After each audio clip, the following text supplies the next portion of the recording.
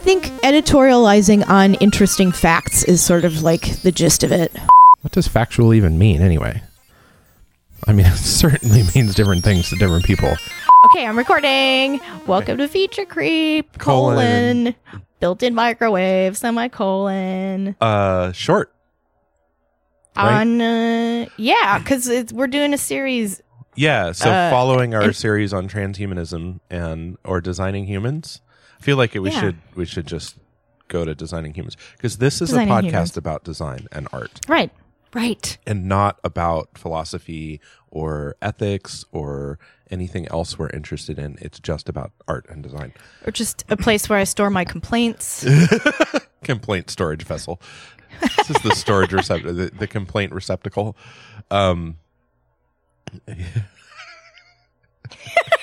Maybe we need just to like that here. We need to fork the podcast and have we'll have a podcast that's like just the complaint department. FCBM : semicolon the complaint department. The complaint department. Yeah. Air your grievances here. Ooh, we could do that. That could be a Friday release. Because what we need is more podcasts per week. Just one a day. We're just gonna get up to every day of the week at this point. We've got Mondays and Thursdays handled. Yep. Maybe we can do something on Sundays for the religiously affiliated. Mm-hmm. Right, for all our heavily religious listeners. Right.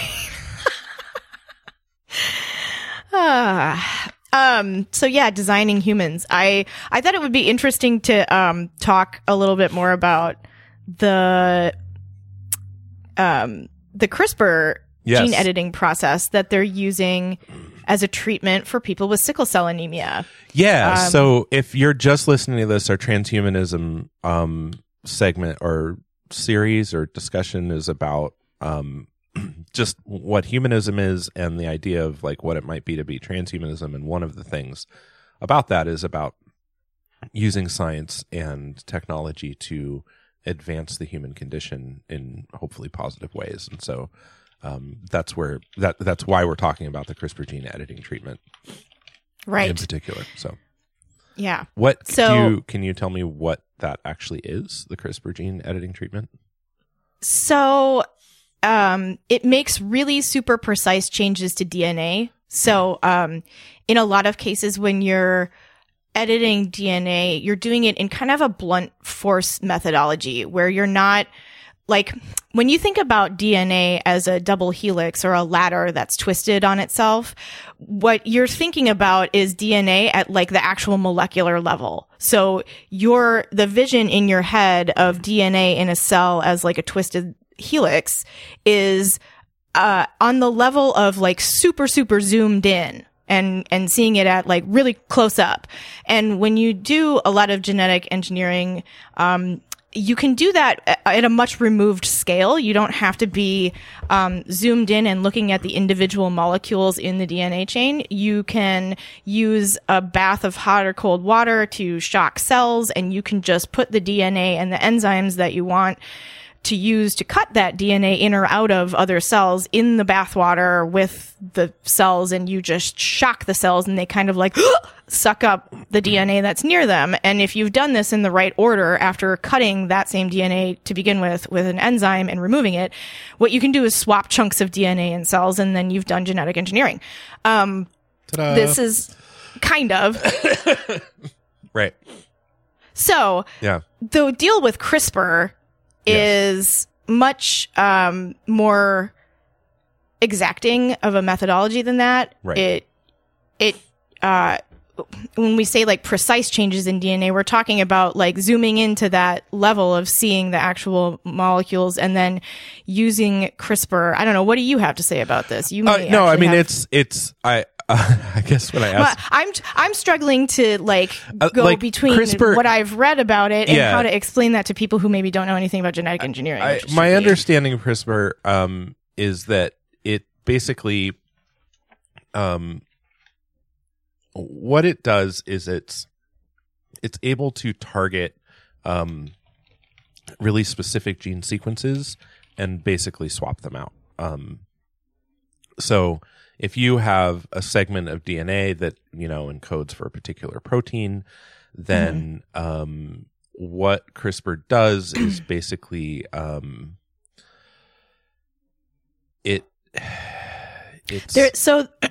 CRISPR.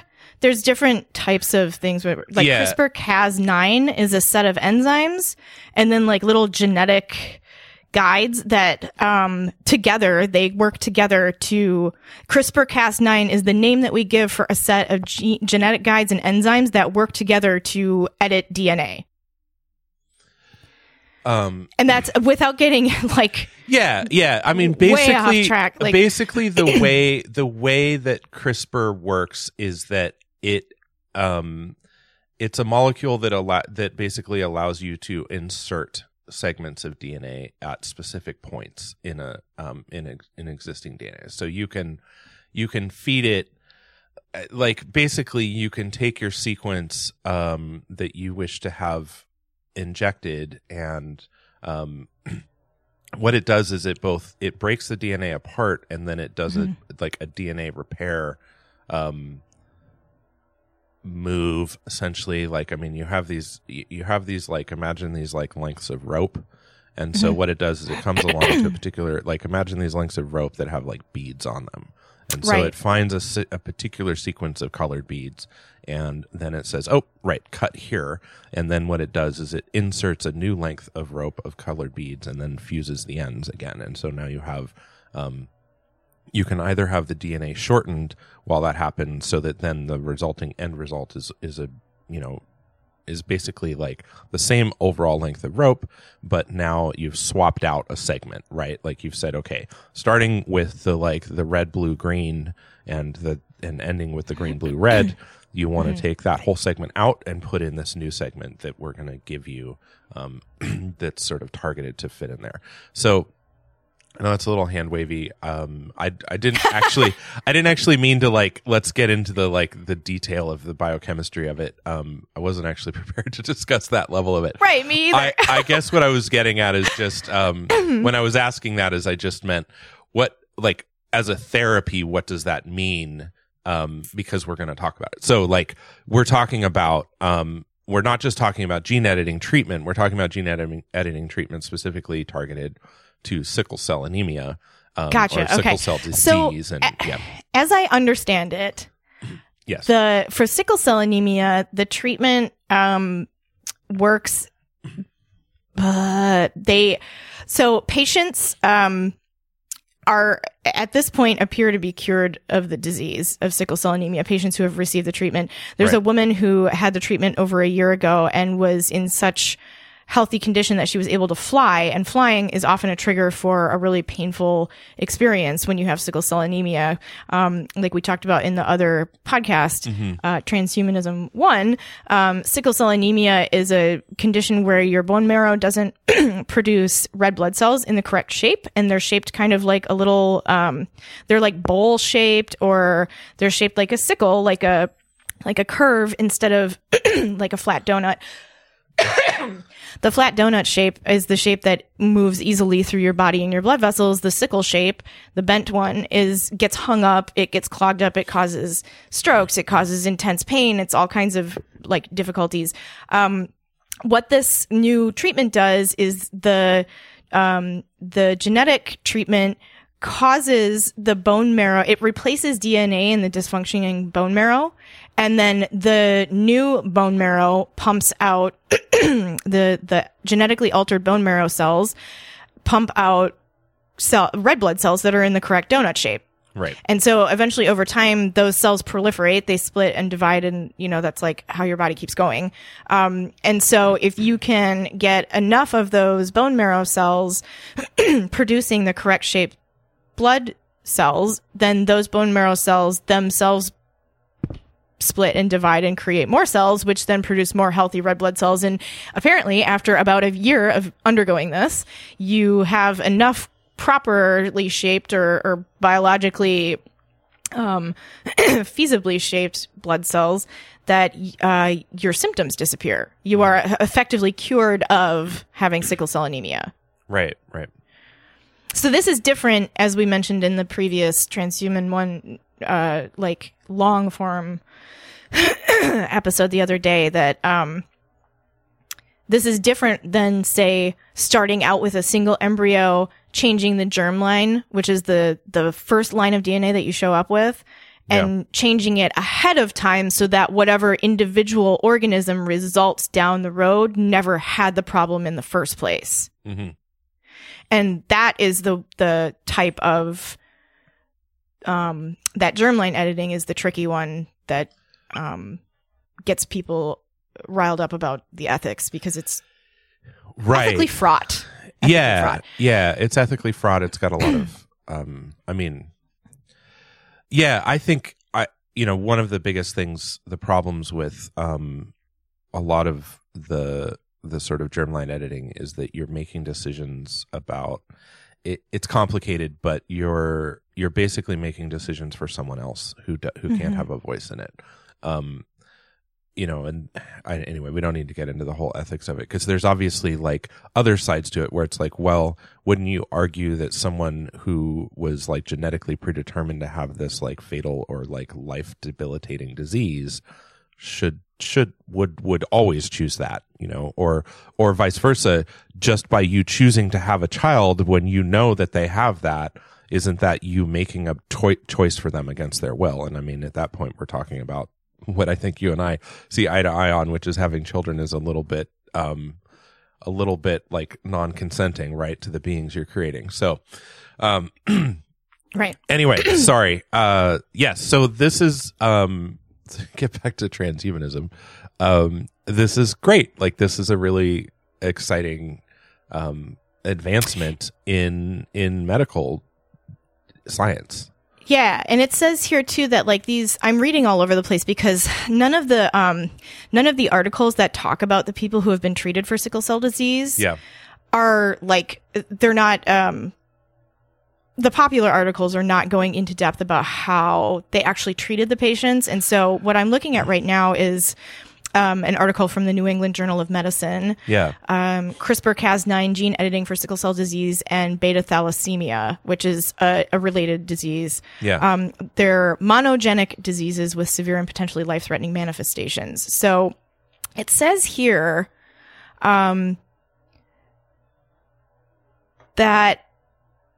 there were 2 patients who received the same enhancer from autologous CD3/4+ cells edited with CRISPR-Cas9 targeting. So more than a year later, both patients had high levels of allelic editing in bone marrow and blood, increases in fetal hemoglobin that were distributed pancellularly, and transfusion independence, and in the patient with SCD, elimination of vaso-occlusive episodes. So essentially what this is saying is that a year, 12 or more months after both of these patients with slightly different disease profiles were treated, and they had, it sounds like they had infusions. So it sounds like they had transfusions of the treated cells via blood transfusion. Right. And that a year later, without having further transfusions, they were independent from transfusions. They were showing in their body systems throughout all of the cells that there was an increase in the actual like self-generated bone marrow cells, and also the blood cells that resulted from those bone marrow cells. So in other words, their bodies had responded to the treatment and taken over and were doing the right biological processes on their own without additional transfusions. That's pretty amazing. It's pretty amazing. That means they cured sickle cell anemia, basically. Right. So that's just fucking cool. And I thought it was really interesting because I was kind of looking around for more information about this, and the sort of like human side of the story, like how were the people who were treated doing now? And what I came up with, or what I found was, as of December 15th, actually, this on Morning Edition, they published first patients to get CRISPR gene editing treatment continue to thrive. So there's a story on NPR. And if you like Google around, you'll end up with a mix of articles that don't quite tell you enough and articles that go way over your head. But it's working. So that's Yeah. really cool. And Yeah. these sorts of things are like the non-controversial ones, because you can say to the individual who's going to be receiving the treatment for a thing that they're already suffering from, hey, knowing how your life is now, would you like to take the chance to improve it and try this new thing? And then you inform people of the risks and the benefits and what might happen, and people, as long as they're of like sound mind, say, yeah, I want to do this, or no, I don't think I want to risk it. And if all these people who said yes have benefited greatly from it. So that's really cool. Yeah, it is really cool. And the cool thing about, it's really nice when you have a lot of success with something like that and you're not seeing a lot of downside, because then it opens the door for other people who may not be in a position to be as risky, but also would benefit. And so as you kind of, get more data about it, and those volunteers are able to benefit from it, then everybody kind of wins. So I don't know, it's a cool thing. So considering that this is a short and we've reached the 15-minute and 40-second mark, should we stop talking now and actually publish a short? Yes, let's do a short. Whoa. Okay. Well, this was a short. Okay, but just a last little plug. As always, please feel free to contact us when you have thoughts, ideas, complaints, whatever. We have a receptacle for that, which is the email for Dana, our executive assistant, and her. So to email Dana, you can just email dana@fcbm.io, and she'll make sure we get it. And we'd love to hear from you. That's like the meta complaint receptacle, like the complaint receptacle within the complaint receptacle. Yes. So please wear a mask and wash your hands and be kind. We're almost there. Okay. All right. We can do it. Okay, bye.